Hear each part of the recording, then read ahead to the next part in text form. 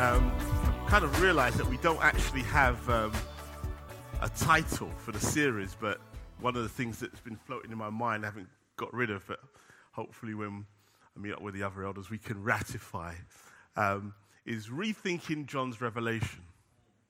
Rethinking John's Revelation. It's just one of those things that have stuck with me as we kind of going round this time as to what's actually happening in God's Word. So, by way of format, I want to kind of pray. And I want to kind of go through each of the 7 churches bit by bit and make some commentary on that.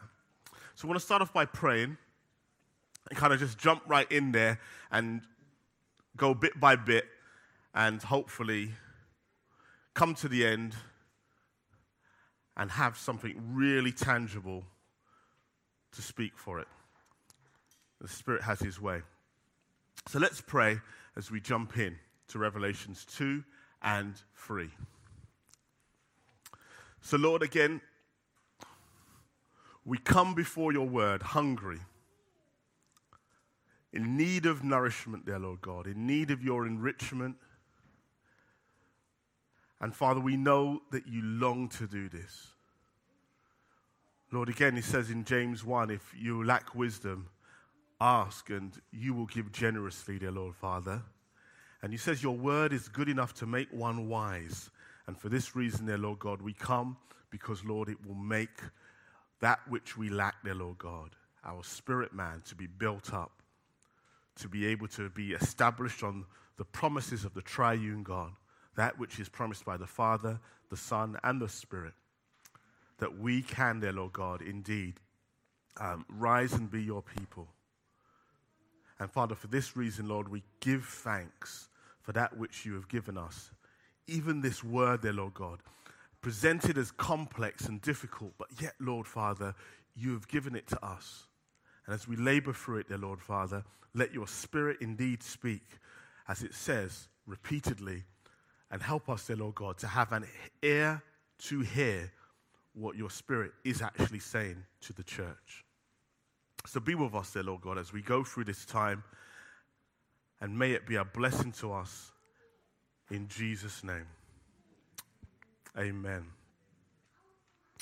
Before I kind of jump in there, I just wanted to start by way of introduction with something, again, that will hopefully help maybe understand what is going on in the greater context of this, and maybe what's going on in our hearts as we talk about the issues of compromise, the potential of compromise within the Christian life. And I want to read an extract from C.S. Lewis's essay on the inner ring. And it's a short excerpt, but yet lengthy by virtue of the fact that it's not all of it, but it's worth going through in order for us to kind of maybe understand some of the deeper things that are going on in this text.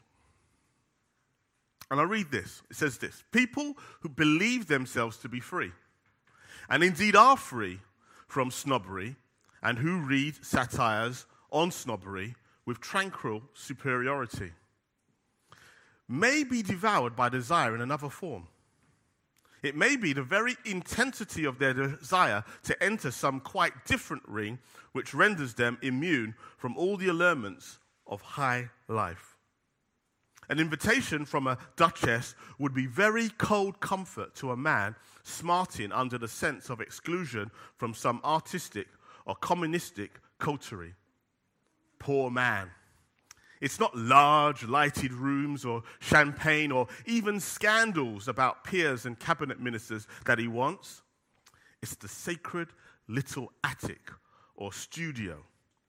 The heads bent together, the fog of tobacco smoke, and the delicious knowledge that we 4 or 5, all huddled beside this stove, are the ones who know. Often the desire conceals itself so well that we hardly recognize the pleasures of fruition. Men tell not only their wives, but sometimes themselves that it's a hardship to stay late at the office, or the school on some bit of important extra work which they have been let in for because they and so and two others are the only people left in the place who really know how things are run. But it's not quite true. It is a terrible bore, of course, when old Fatty Smithson draws you aside and whispers, "Look here, we've got to get you in on this examination somehow." Or Charles and I saw at once that you've got to be on this committee. A terrible bore. But how much more terrible if you were left out? It is tiring and unhealthy to lose your Saturday afternoons, but to have them free because you don't matter, that is much worse. Freud would say that no doubt that the whole thing is a subterfuge of the sexual impulse. I wonder whether the shoe is sometimes on the other foot. I wonder whether in ages of promiscuity, many a virginity has not been lost less in obedience to Venus than in obedience to the lure of the Caucasus. For of course, when promiscuity is the fashion, the chaste are outsiders. They are ignorant of something that other people know. They are uninitiated. And as for lighter matters, the number of people who first smoked or first got drunk for a similar reason is probably very large. The Inner Ring by C.S. Lewis. It's quite true, isn't it? I like the way Lewis writes because to some extent he kind of gets into the way that we think, but lifts the lid on it and kind of expands on this whole idea of what is it do I really want? How does desire grow to the point where, in very subtle ways at the beginning, I change the way that I behave, but down the road you ultimately change into somebody completely different.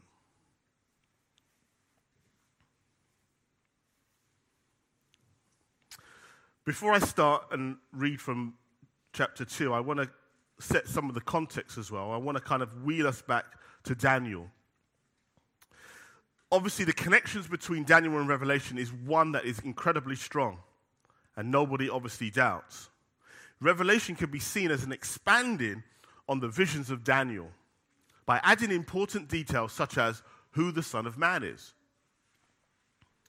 With this view of Revelation being a continuation of Daniel, we tend to think that it clarifies the ambiguities of Daniel and his visions. But this, I believe, is done at the expense of not giving much thought of how Daniel offers clarity to Revelation. So there's that feeling that it all works kind of one way. We're moving forward, we're progressing, and to some extent, we don't kind of look back. But I think that would be a mistake. I want to list some of the ways I believe that Daniel helps provide a framework for us to understand Revelation, and in particular, chapters 2 and 3. So what we find in Daniel is that Daniel, along with the rest of Judea, find themselves in a new situation in Babylon as they go from the promised land to exile. So there's a huge change in how Judah now has to relate to the covenant. This, I believe, necessitates Yahweh's intervention by way of both Nebuchadnezzar and Daniel having dreams and visions of what God is doing behind the scenes. When the terms of the covenant changes, expect God to speak through his prophets. So every time you see a huge change in the covenant, like with Noah, with Abraham, and then obviously with Moses, and then with David, and every time there's a change in the covenant, God now speaks and clarifies the new terms of the covenant, or brings more detail to the covenant. And that's what I believe that Daniel does, because Israel are no longer in the land. So God is speaking not only through Daniel, but even through Nebuchadnezzar. This framework then gives us how do God's people live outside the promised land, as we see Daniel and his friends navigate their way through the pagan culture as they endeavor to be good citizens, but not to the detriment of their commitment to Yahweh. Here I believe we see the theme of Jesus' parables in Matthew 24 and 25, as I outlined last week. Re-emerge of what do the believers do whilst they are waiting for the return of the kingdom or the master. A pattern in Daniel also comes into view as it seems to be a reflection of Revelation, but in reverse. For example, Israel leave the promised land and go into exile. Whereas in Revelation, the new Israel, the church, live in exile, but look forward to going to the new Eden, or the new heaven and the new earth. I believe that Daniel, and particularly the narrative parts, give us an example of how God's people should live in exile.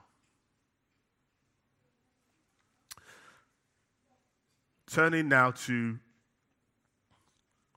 Revelation 2, chapter 1, I want to read the first letter to the church of Ephesus. To the angel of the church in Ephesus write, the words of him who holds the 7 stars in his right hand, who walks among the 7 golden lampstands. I know your works, your toil and your patient endurance, and how you cannot bear with those who are evil. But have tested those who call themselves apostles and are not, and found them to be false. I know you are enduring patiently and bearing up for my name's sake, and you have not grown weary. But I have this against you, that you have abandoned the love you had at first. Remember, therefore, from where you have fallen, repent and do the works you did at first. If not, I will come to you and remove your lampstand from its place unless you repent. Yet this I have, and yet this you have. You hate the works of the Nicolaitans, which I also hate. And he who has an ear, let him hear what the Spirit says to the churches. To the one who conquers, I will grant to eat of the tree of life, which is in the paradise of God.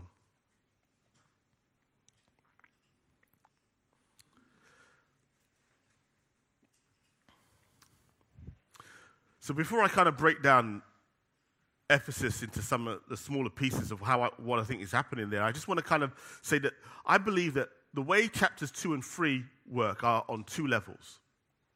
And it's nothing new, but it's worth noting at the start, it works on 2 levels. First, they are letters written to actual churches. So they're real letters to real geographical churches in history. But rather than favoring the New Testament style of writing of letters, as we see in Paul and Peter and John, it favors the Old Testament style of prophetic oracles. You know, the thus saith the Lord, the very kind of explicit, like, you know, it's not really so much the voice of the writer that you're hearing, but pretty much, this is pretty much God all the way through. The second level is as pastoral and prophetic addresses to the church, universally, in both time and geography. In other words, wherever the church existed, or has existed over the last 2,000 years, and no matter where we are, this letter speaks to that, because again, the whole idea of the 7 churches speaks about completion. About, I'm speaking to the complete church, the whole church. And that's the symbolism I think that's important to kind of get to grips here as we rethink Revelation. In some ways, this is obvious because even the letters that we receive from Paul and from Peter and from John and from Jude and James and such, we still do actually believe that they speak to the church today. And it seems obvious when you look at it that way, but we need to realize that chapters 2 and 3 work pretty much the same way. We are speaking to an actual church, but we're also speaking to the church.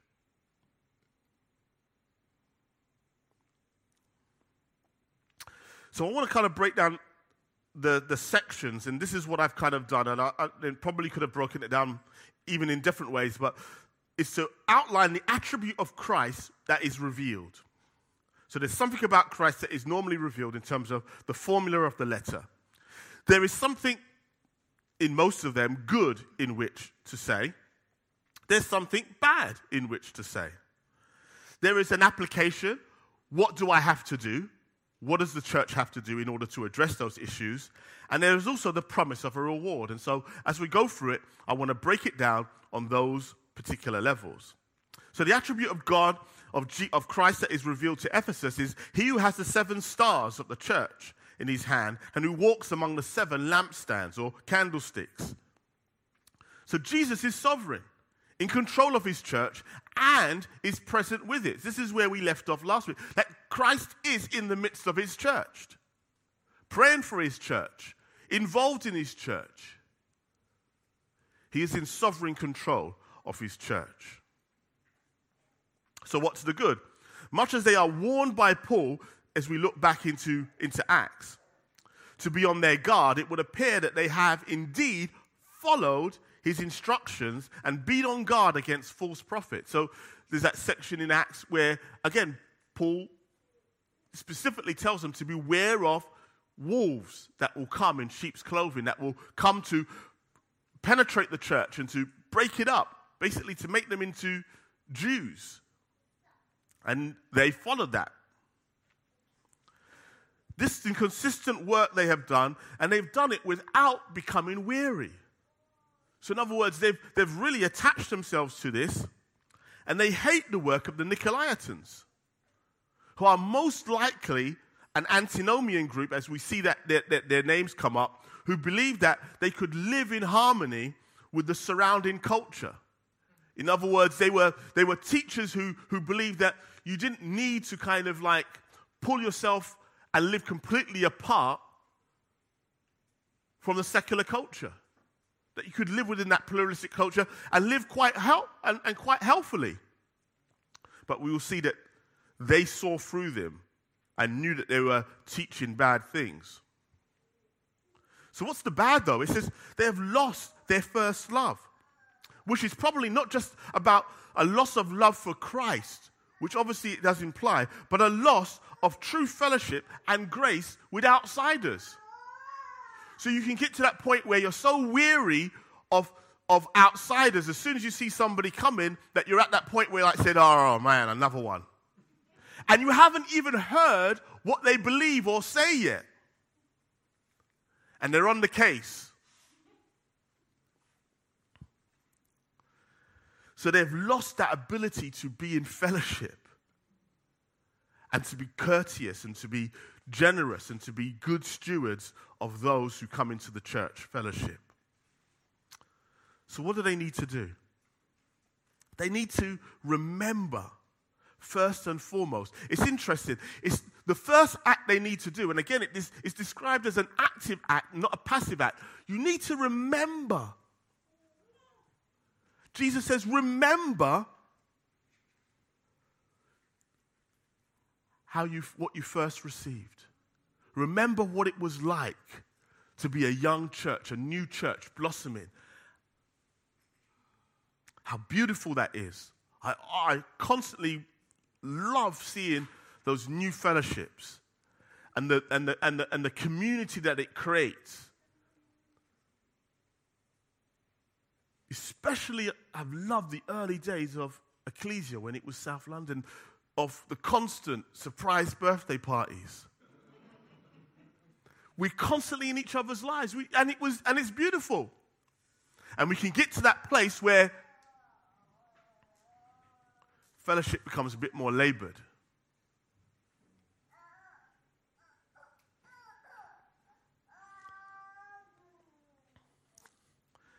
They need to go back to that place of humility, of being a believer saved by grace, of realizing that they do owe fellowship, they do owe people an opportunity, and maybe even the opportunity of those who believe these false things, an opportunity to come and learn from them. The failure to do this will result in their removal of their lampstand, which can be implied to mean that their identity as a church will be lost.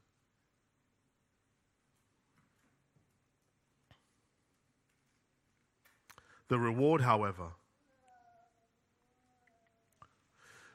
before you get the reward, you get this formula of he who has ears to hear, let him hear what the Spirit says to the church. And that admonition is important. It's what it particularly makes it in that Old Testament style, an oracle from a prophet. And it should make you alert to the way that the statement is used by Isaiah in Christ, as it implies that the audience are being judged. The audience are being judged.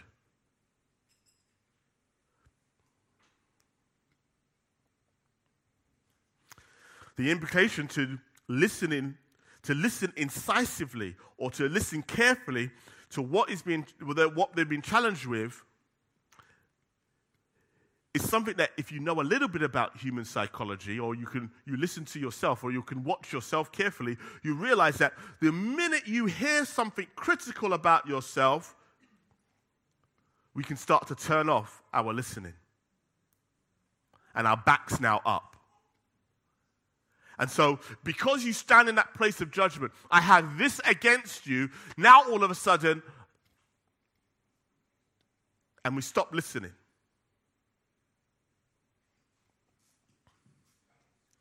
And the weirdest thing is that you will hear it more than you hear the good things that have been said about you, but you're not really processing it. You're just thinking about what a cheek that they have that against me.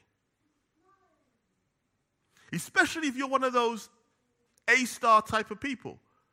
I just want to get it all right and have nothing to kind of go back on because I put a lot of work into this.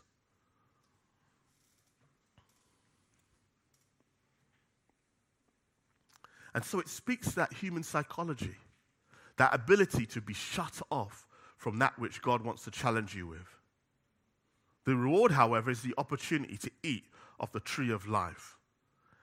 And now this is also important when the rewards always connects us also to that far end of the book, specifically chapter 21 and 22, where the new Eden, the new heaven and new earth are now being revealed. So now it's connecting you to that book because this is where it's heading to. If you get this right, if you follow this, this is where you're going to be sharing that portion of the new heaven and the new earth, which I'm revealing to you, and will continue to reveal for you throughout the rest of the book. So this is not disconnected from the rest of Revelation.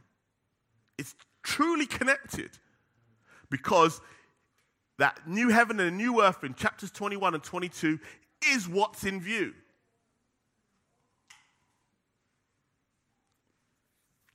So moving on to the church at Smyrna. And to the angel of the church of Smyrna write, the words of the first and the last who died and came to life. I know your tribulation and your poverty, but you are rich. And the slander of those who say they are Jews and are not, but are a synagogue of Satan. Do not fear what you are about to suffer. Behold, the devil is about to throw some of you into prison, that you may be tested. And for 10 days you will have tribulation. Be faithful unto death, and I will give you the crown of life. He who has an ear, let him hear what the Spirit says to the churches. The one who conquers will not be hurt by the second death.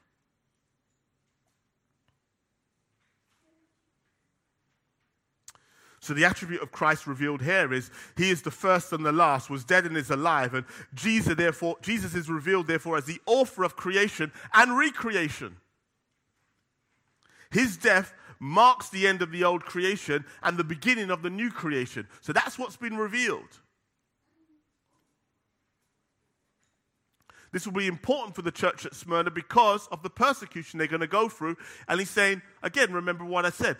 They've been buttered up. Don't worry about death. Don't worry about death because I am the resurrection and the life. So the good, well, look, there is not so much good here, but the Lord knows that they are going to go through a time of tribulation. So there's no kicking them whilst they are down. They are described as poor, which is best taken literally as their unwillingness Their poorness has probably come from an unwillingness to compromise and has brought punishment and boycotting of their businesses. At this time, Christianity was an illegal religion. Rome only recognized certain official sanctioned religions, but many got away with not being shut down, as it was argued that Christianity was a continuation of Judaism, which in many ways is true.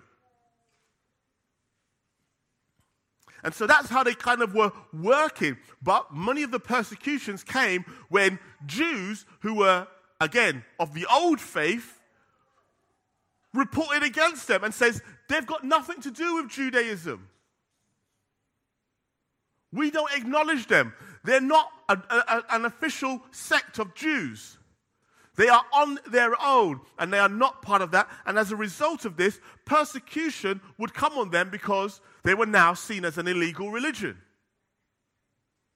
And that's probably exactly what's going on. And Jesus describes them as the synagogue of Satan, those Jews who were now squealing on the Christians. They're not part of us.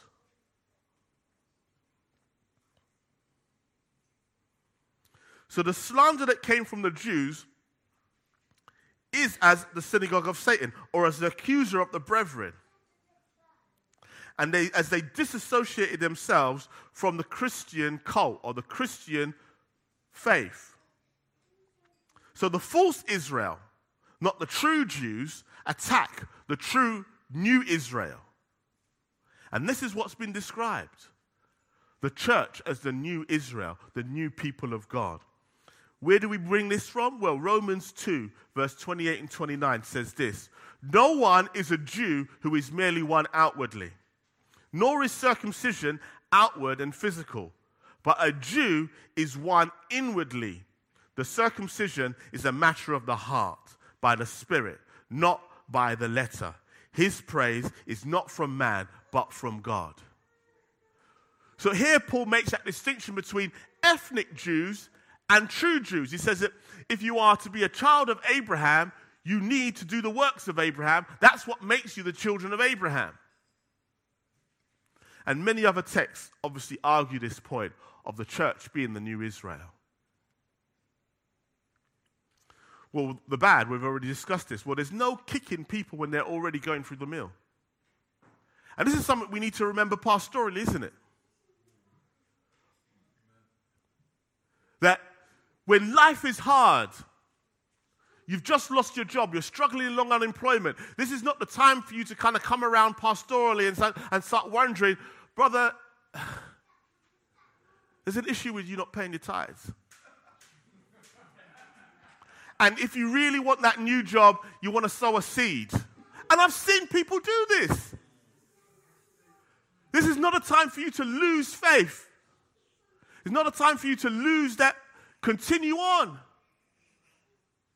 Or someone's going through a bereavement. Brother, sister, I haven't seen you at church. No kicking people while they're down, but come alongside them. Hey, how's things going? How can I be praying for you? What's going on? If Jesus does it, maybe we should do it too, right? The application. Well, they need to hold on. They need to stay faithful. And this is one of the difficult parts of even my job, especially as a chaplain, is to go and keep on telling people to hold on. It's difficult when day after day their situation is not moving. And even pastorally amongst people where long-term illnesses, long-term situations is going on, and you just basically have to keep on telling them to hold on. But what more can you tell them to do, having done everything to stand? Stand therefore. There's nothing more to it than just to stand.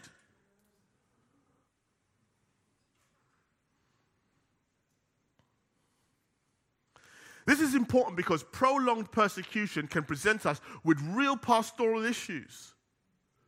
The book of Hebrews is a great case in point, as the Jews to whom the letter is written are looking back to Judaism in order to bring their hardships to an end. When you have the ability to bring a trial to an end, you really need pastoral help. So it's one thing when you're going through something you can't stop, but when you've got the opportunity to stop it, you need that pastoral assistance. You need someone who's going to come alongside you and say, brother, sister, you need to hold on.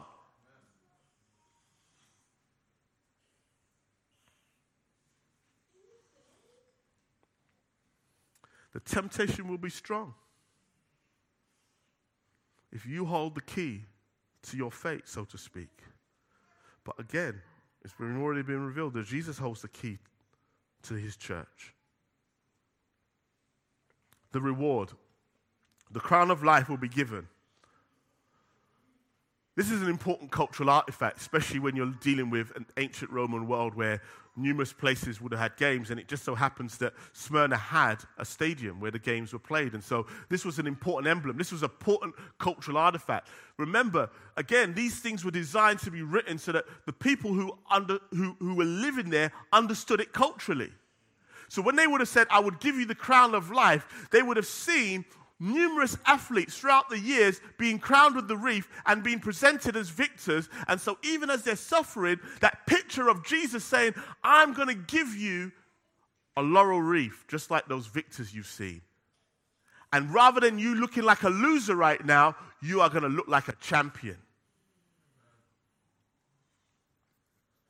So the crowns, again, connecting us to the rest of the book, isn't it? The crowns that we receive will come.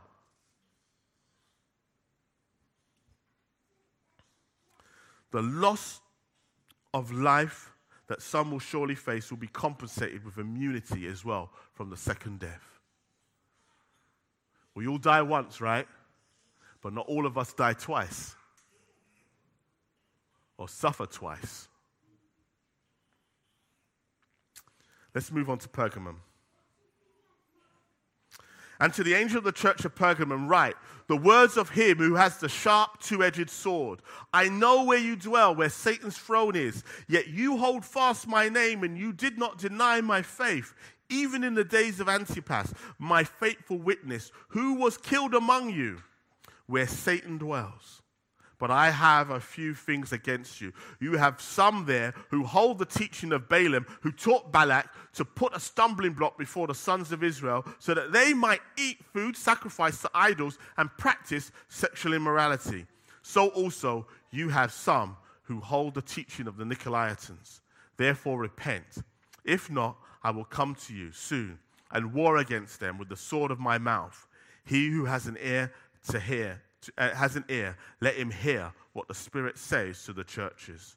To the one who conquers, I will give some of the hidden manna, and I will give him a white stone with a new name written on the stone that no one knows except the one who receives it.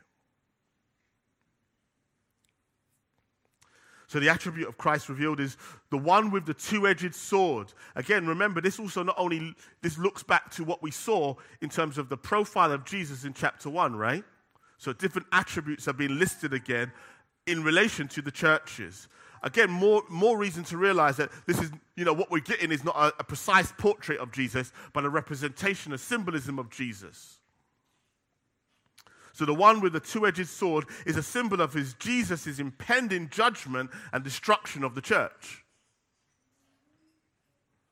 So what's the good? Well, in the past, they did not deny the faith. In past persecutions. And that's important to note. Because at least they've had the legacy of being resistant as a church. Even Antipas being probably one of its most prominent martyrs. So what does the seat of Satan mean? Well, the seat of Satan more than likely is a reference to Pergamum being an imperial city. So what does that mean? Well, in an imperial city, you had to bid for an opportunity to be an imperial city. And if you were nominated by Rome to be an imperial city, you could build a temple to Caesar. And then that city became a place where you could come and worship Caesar in that particular temple. Hence why it's been described as the seat of Satan. Because now they're building temples to kings as places of worship. No doubt where you would have to drink and obviously make sacrifices to Caesar in order to get ahead in business. So remember, there's all these guilds that would be connected to Rome.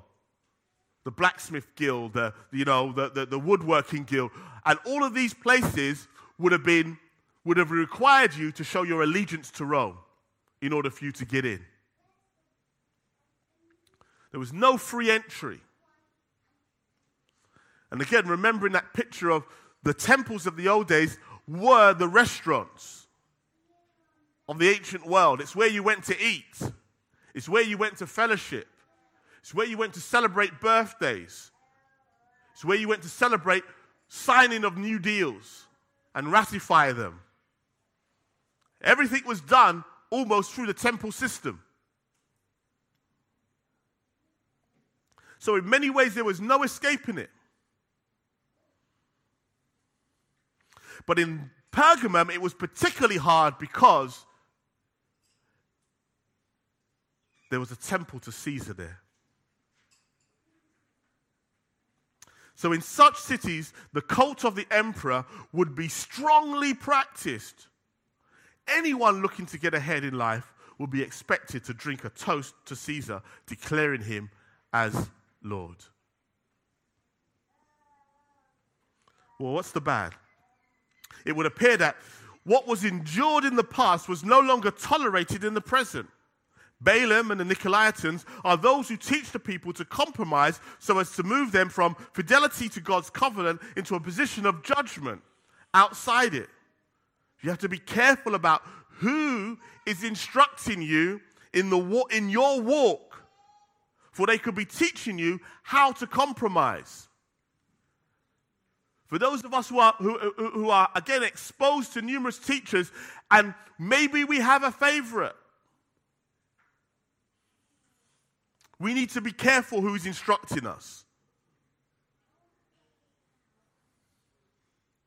Balaam is a consistent figure in the New Testament as well as the Old Testament as a symbol of a false teacher who is willing to sell you a lie in order to get paid.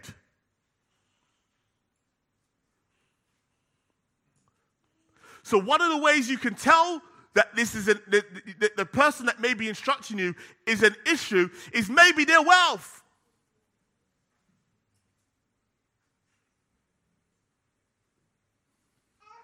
How do we know this? Well, let's look at 2 Peter 2, right?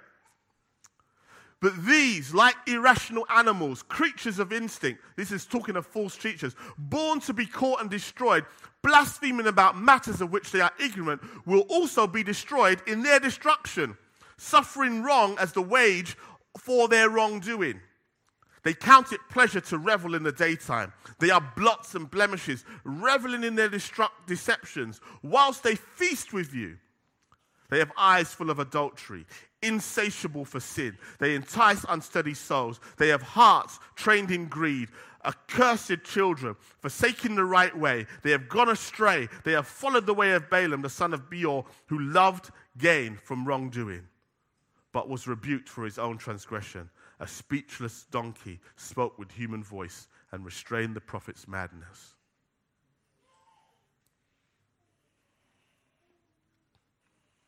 Who's teaching you? Who's instructing you in the way of the Lord?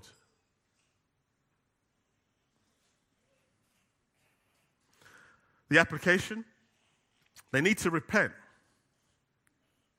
But repenting here will surely mean putting themselves in harm's way, because they can't do the things that were protecting them from persecution. This will surely mean the boycotting of their businesses. This will surely mean loss of trade, loss of reputation, loss of family and friends.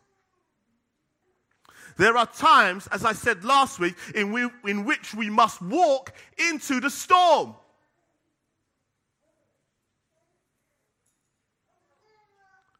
We need to head to that which we say, I am going to get hurt, but where else can I go? And maybe again, you're like those disciples when they came to that difficult part with Jesus, when they said, well, look, we don't understand you, we don't get what you're saying, and all these people are leaving you, but where can we go? You have the words of life. The failure to do this will be a sword of Jesus' mouth coming out and smiting you, which when we read later in Revelation is meted out against the rebellious world. So failure to address their compromise will put them alongside the unbelievers. There really is no point having one foot in and one foot out. The reward, the secret manna from Jesus, and a white stone. In the context of the Exodus, the manna can allude to the supernatural provision of God in difficult times. In other words, you're going to lose trade, you're going to lose business, you're going to lose a lot of money, but I'm going to feed you. I'm going to take you through the wilderness years, and I'm going to give you a secret provision. It may not be what you're used to, and it may not be the meat that Israel wanted when they were going through there, but it will be the bread of heaven. It will be sweet meat. It will be the food that you can say, better to eat herbs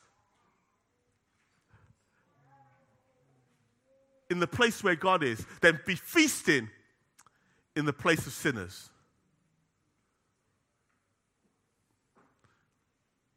God will take care of you.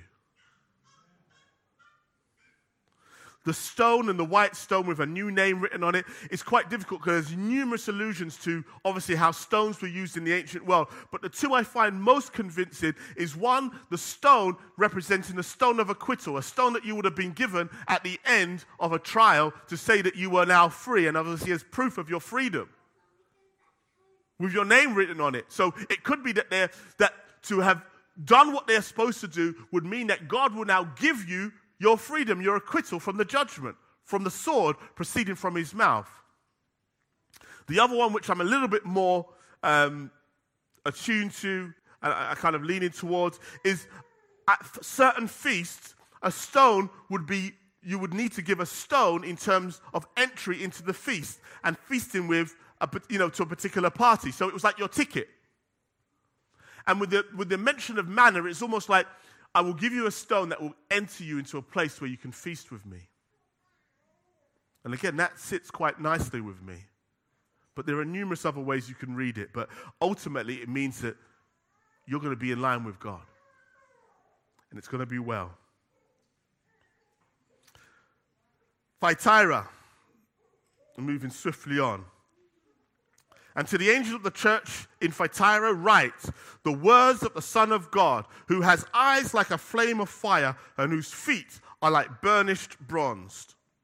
I know your works, your love and faith and service and patient endurance, and that your latter works exceed the first. But I have this against you, that you tolerate that woman Jezebel, who calls herself a prophetess and is teaching and seducing my servants to practice sexual immorality and to eat food sacrificed to idols. I gave her time to repent, but she refuses to repent of her sexual immorality. Behold, I will throw her onto a sickbed, and those who commit adultery with her I will throw into a great tribulation, unless they repent of her works. I will strike her children dead, and all the churches will know that I am he who searches mind and heart, and I will give to each of you according to your works. But to the rest of you in Thyatira who do not hold this teaching, who have not learned that what some call the deep things of Satan, to you I say, I do not lay on you any other burden. Only hold fast that which you have until I come.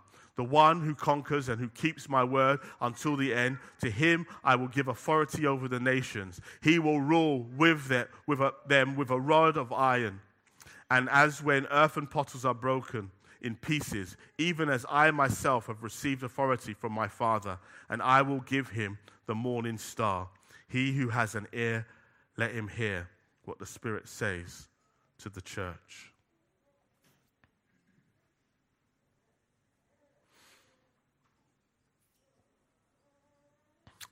So what's the attribute of Christ? Well, the eyes of fire and the feet of burning brass. Well, these speak of Jesus seeing through deceit, right? Again, we went through that last week. The feet of bronze are stability. But also, I believe, can allude to the altar, the place of burning, the place of sacrifice, the place of judgment. What's the good? Well, their love, their faith, their endurance, it's growing. Well, that's good. What's the bad? They tolerate the false prophetess Jezebel. Now, we're not to obviously think about this, a woman who literally was called Jezebel, but is being typified as Jezebel in the Old Testament was a symbol of a person who came into Israel and taught them how to worship Baal and instituted it as the national religion. So where there was Ahab, who was married to Jezebel, who was quite happy to worship Yahweh, but at the same time was obviously worshiping Baal at the same time, there was these two religions living side by side, as though that was all right. There are times where we can be in a church where there are two religions being practiced, or maybe even more.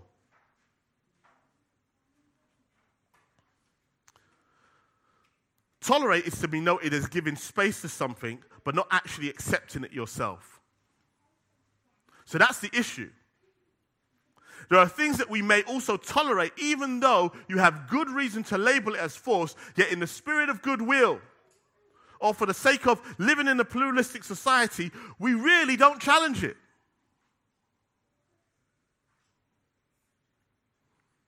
What's the application? Well, the church's inaction leads to Jesus' action by pronouncing sickness on her. So their failure to act has meant that Jesus now has to interact, and he's going to put Jezebel on her sickbed, and all the things that she has done are not going to be fruitful. Jesus has had to do this. Again, speaks of his presence in the church being very real, and speaks to the fact that their own inaction has put Jesus in that position. I liken this to David in 1 Samuel 17. You know, when David walks onto that battlefield and he sees Goliath saying the things that he says, and he knows that Yahweh is gunning for this giant. And David says to him, Yahweh will smite you down on this very day, not him. Sometimes you can see a false prophet speaking, and the Lord you just get riled up, and you say, Lord, I know you want to remove this from your presence. And all we do is we stand in the place where we're ready to see God act. And we call it out. If God doesn't wipe this out, I don't know. I don't know who the Lord is. And that's exactly what David does. He stands in the place of faith and says, Lord, you will not tolerate this man in the valley of Elah speaking the way he is about your people and about who you are.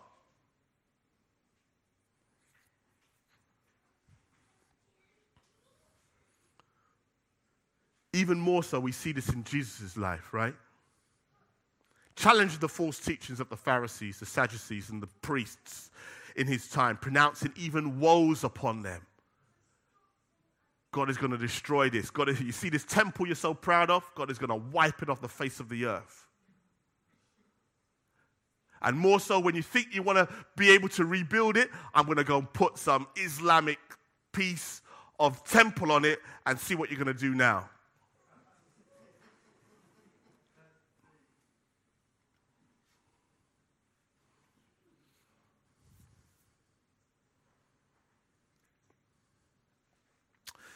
It is kind, it is actually more kind, as opposed to being cruel or intolerant, to declare that people are in danger of judgment. Because like he said, it was not like these people are going to go scot-free who come in with these false teachings. Jesus is actually telling you, I will deal with it if you don't deal with it. Just like God was going to deal with Goliath. Just like God was going to deal with the priests and the fact that the religious elite in Jesus' time. He was going to deal with them.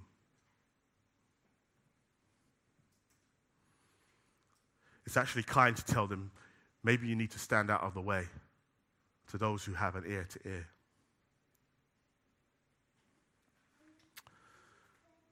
what would Jesus give them? Authority. That's interesting, isn't it?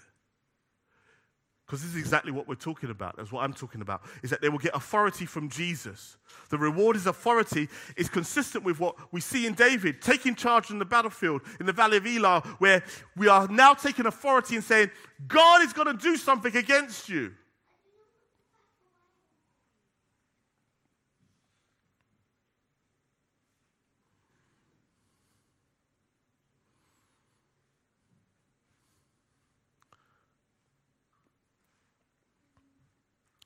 We need to put ourselves in a position, even though it may not be our personality, to challenge these things when we know they're false. And not think it's kind, but if we see God's judgment impending on these things, we need to speak or think God's thoughts after him. And that is to say that you can see something is going to happen, and you just say, you know what, you may want to stand out of the way and disassociate yourself with that particular group of people. Because when they will fall hard.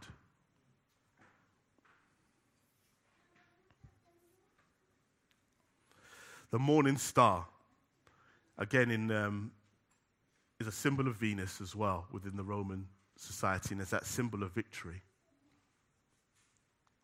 So that authority is that not only you will see the victory when you come in the authority of the Lord. And so that morning star is ratifying that symbol of victory.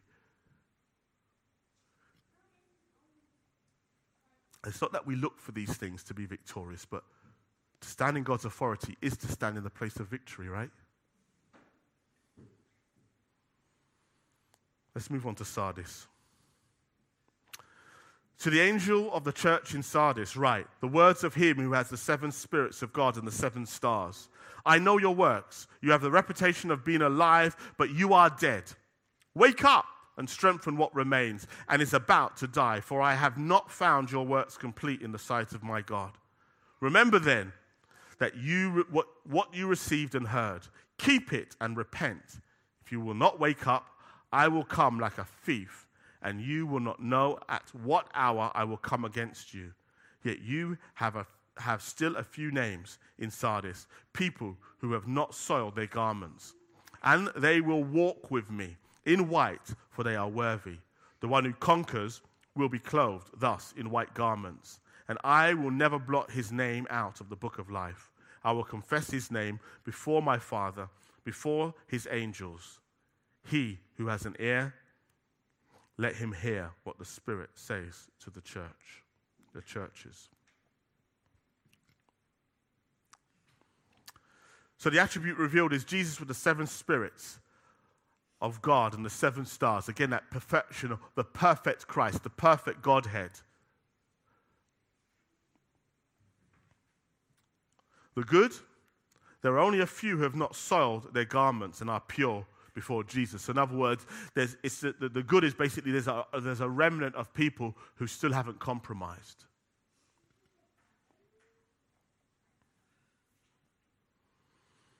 The bad has a reputation of being healthy.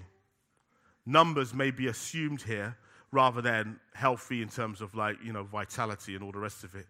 But they are actually dying spiritually. Their works are also incomplete. The application, well, they need to repent and wake up. They need to remember what they were literally were when they were alive, when they were actually thriving. They need to go back to the fundamentals. That was what they first received, and keep. If there was ever a description of the so-called progressive church, then this is it. It is one thing to be a friend to the culture as a means to evangelize, and another to be congenial to it, that you offer it no challenge and nothing to repent of. Again, I can't see any other way to connect it than to the progressive church, who believe that we need to kind of create greater harmony for greater opportunities to evangelize. But then at the heart of it, there's nothing for anybody to repent of, because God loves you whoever you are. No matter what you do.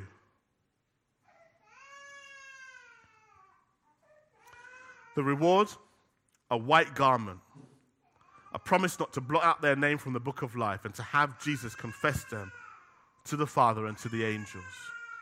Again, this whole idea of the book of life not necessarily being a literal book, but again, a symbol of those who are saved and unsaved in the mind of God, who God knows. Obviously, a white garment speaks of that purity, of getting back to salvation. Moving swiftly on. Philadelphia. And to the angel of the church in Philadelphia write the words of the Holy One, the true one, who has the key of David, who opens and no one will shut, who shuts and no one opens. I know your works. Behold, I have set before you an open door, which no one is able to shut. I know that you have but little power, and yet you have kept my word and have not denied my name. Behold, I will make those of the synagogue of Satan who say they are Jews and are not, but lie. Behold, I will make them come and bow down before your feet, and they will learn that I have loved you, because you have kept my word about patient endurance. I will keep you from the hour of trial that is coming on the whole world, to try those who dwell on earth. I am coming soon. Hold fast what you have, so that no one may seize your crown. The one who conquers, I will make him a pillar in the temple of God. Never shall he go out of it. And I will write on him the name of my God and the name of the city of my God, the new Jerusalem, which comes down from my God out of heaven, and my new name. He who has an ear, let him hear what the Spirit says to the churches.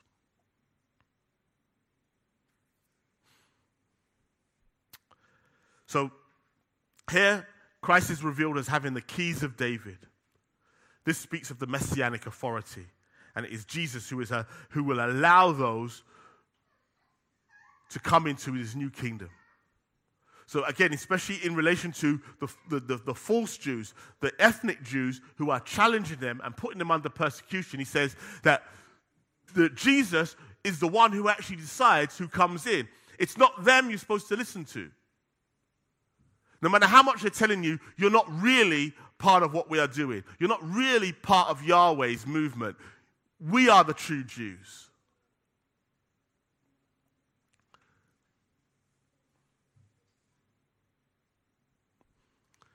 But Jesus has the final say. The good? Well, Jesus knows their works and has accepted them. Even though they have little power, they have kept his word and not denied his name. And it would appear that their strength has already given way, and Christ is now upholding them. So that little strength is allusion to the fact that they're still standing is Christ standing with them.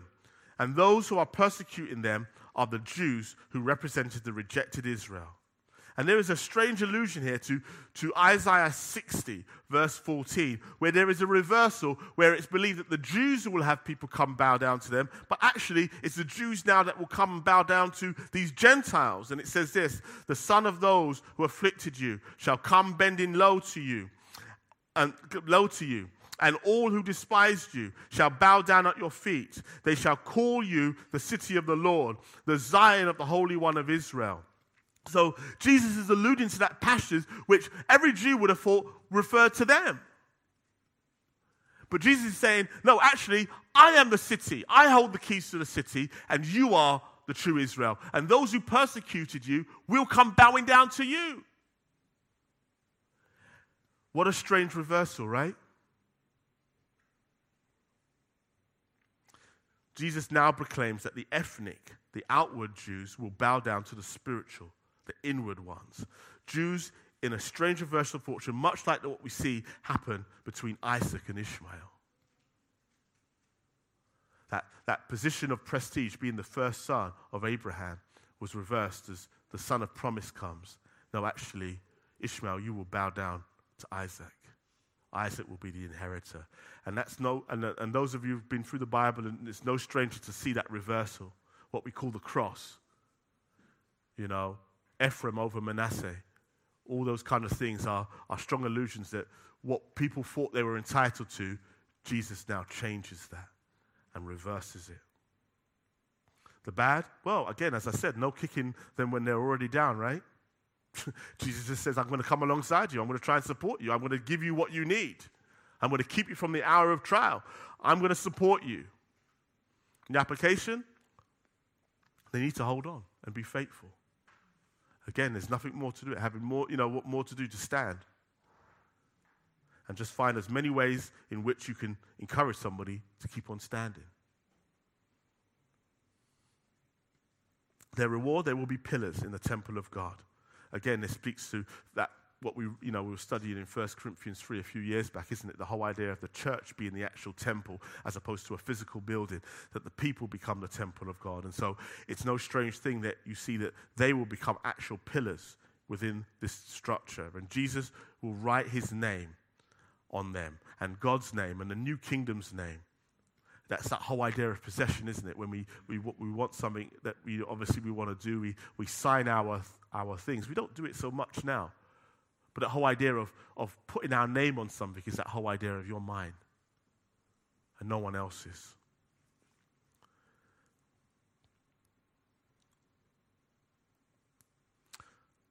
Finally, the church at Laodicea. Not doing too bad. And to the angel of the church in Laodicea write, the words of the Amen, the faithful and true witness, the beginning of God's creation. I know your works. You are neither cold nor hot. Would that you were either hot or cold or hot. So because you are lukewarm and neither hot nor cold, I will spit you out of my mouth. For you say, I am rich, I have prospered, I need nothing, not realizing that you are wretched, pitiable, poor, blind, and naked. I counsel you to buy from me gold refined by fire, so that you may be rich, and white garments, so that you may clothe yourself, and the shame of your nakedness may not be seen, and salve to anoint your eyes, so that you may see. Those whom I love I reprove and discipline. So be zealous and repent. Behold, I stand at the door and knock. If anyone hears my voice and opens the door, I will come in to him and eat with him, and he with me.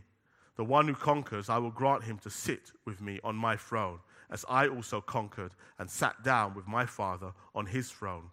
He who has an ear, let him hear what the Spirit says to the churches.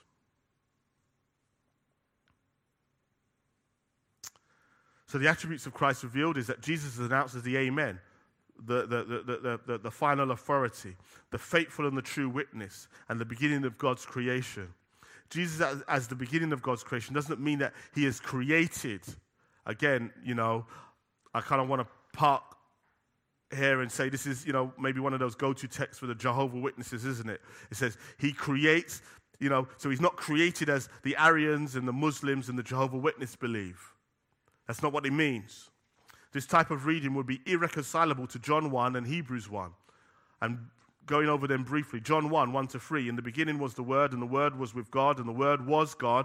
He was in the beginning with God. All things were made through him, and without him was not anything made that was made. So he's not created. Again, Hebrews 1, 1-2. Long ago, at many times, in many ways, God spoke to our fathers by the prophets. But in these last days, he has spoken to us by his Son, whom he appointed the heir of all things, through whom also he created the world. So you can see that reading of Jesus being the first creation is not this whole idea of he was created. Because you couldn't reconcile that to the rest of the text. Even John's own words in his own gospel. So we are not to read that at all. Well, what's the good? Absolutely nothing. What's the bad? They do not have the healing hot spring of Hierapolis, which is one of its neighboring cities, or the cold, refreshing waters of Colossae. They're good for nothing. Yet they boast as if they are doing very well, really well. The deluded church, above all, needs to be careful how they hear, because they are truly deceived in thinking that they are thriving when they are not. Well, what's the application? They need to repent and be reinvested in the spiritual help that Christ has to offer. Because Laodicea was rich in trade. It was a rich city, the richest of all mentioned here. But it needs gold from Jesus. It was renowned also for black wool and for a special tunic, which was called the trimeter. But it needs a new garment from Jesus, one that isn't black, but is actually white. Also as a renowned medical center. It was a renowned medical center. It produced and imported a popular eye salve, but it needs eye salve from Jesus. Again, this is the writer and Jesus writing into a historical context. These were things that they were actually good at. But yet, from a spiritual position, no matter, though you're living in a prosperous city, the church really needs to have its investment in the spiritual as opposed to the material gains of the city. We can be so deceived into thinking that we have the material means to build our blessed lives that we do not really need to rely on Jesus for any blessings. There is a point where you can literally say, I really have everything I need to enjoy life. We live in London, you live in New York, you live in Tokyo, you live in one of these prosperous cities, you've got a good job, you are living the blessed life. What do you really need? What am I really relying on God? And this is where, again, as many commenters say in this particular situation, is that the rich hardly enter into the... What is Jesus offering me? Because if it's that kind of raw Judaism, which is basically like, I'm after the blessed life, I'm after that Deuteronomy 28 life, then you can get there without Jesus. But that's not the blessed life.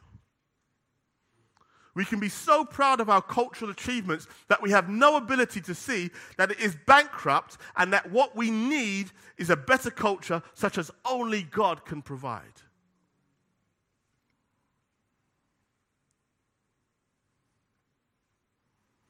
We can be so vain in our scientific achievements that we don't ever even feel the need to look up to God for help. The reward, well, Jesus will eat with those who open the door to him and also allow them to sit on the throne with him. The grace of God is such that the last shall be first. It's amazing grace, isn't it? The best gift is for the last. It kind of reminds me of that parable of the laborers, isn't it? The ones that come in and just work 1 hour and they get the same wage as those who have gone through all the tribulation. They've gone through the heat of the day. To sit with me on the throne. Those who have the most to repent of are given the best seat in the house. And isn't that just like our Jesus, isn't it? I've come to save sinners. If these people can merely see where they are, I'm prepared to give you what you need. Application.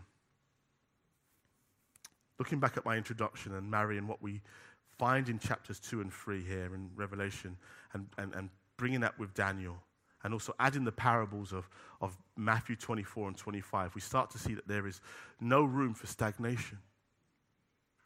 In the Christian walk, we either sink or swim. Without an active faith, the believer's spiritual life will fall into a spiritual entropy.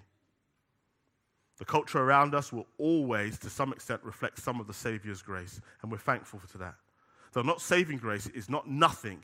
It is impossible for them to live completely without his common grace. So this is not about, the world is no good, let's live as hermits, let's just cut ourselves off, let's all be Amish. No, there's many good things that we see reflected in the world, in the culture around us. They are still his creatures. We are all still made in his image. But it is here that Daniel can be helpful for us in understanding how human engagements between saved and unsaved can clash and misunderstand each other.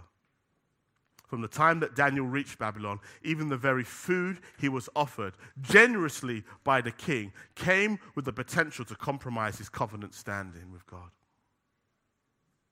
Food offered to idols cannot be seen as nothing as long as it is not nothing to those around us.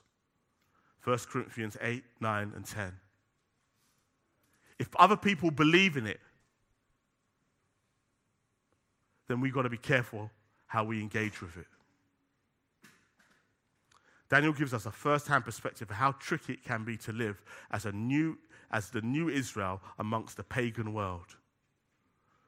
We must also note that the modern secular world is still the equivalent of the ancient pagan world. We must do the hard work of discovering the gods behind the scenes of the modern culture. I would recommend to you my teacher's books, Plugged In, Connecting Your Faith with What You Watch, Read, and Play by Dan Strange. And for those of you on a more academic level, I would thoroughly recommend for his other book, For Their Rock Is Not Our Rock. If you want to learn how to engage in the culture and read it, where are you and us individually and collectively to be found in this text? For sure, we are represented somewhere within it, because that is how the prophetic nature of God's word works, as I unpacked to you last week. Are you coming from a background where you had to fight for doctrinal purity? So much so that you are poised to gun anyone down who brings any whiff of doctrinal error? Are you coming under attack, feeling the temptation to alter your Christian stance on certain key issues to get the super religious types off your back? Those who believe that that you are not woke enough, not spirit-filled enough, not liberal enough to be a true Christian. All under the guise that Christianity is only predicated on love, but not justice and truth. Or even on the reverse of that, we're not conservative enough.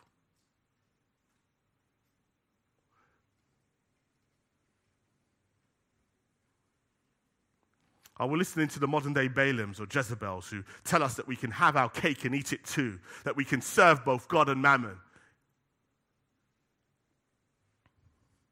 Are you so removed from the fundamentals of the faith that if you actually look carefully at your beliefs, you can't really claim that you hold to biblical Christianity? Are you so culturally climatized to the world that you place no value on the kingdom? I already have what I want from life. He who has an ear, let him hear what the Spirit says to the churches.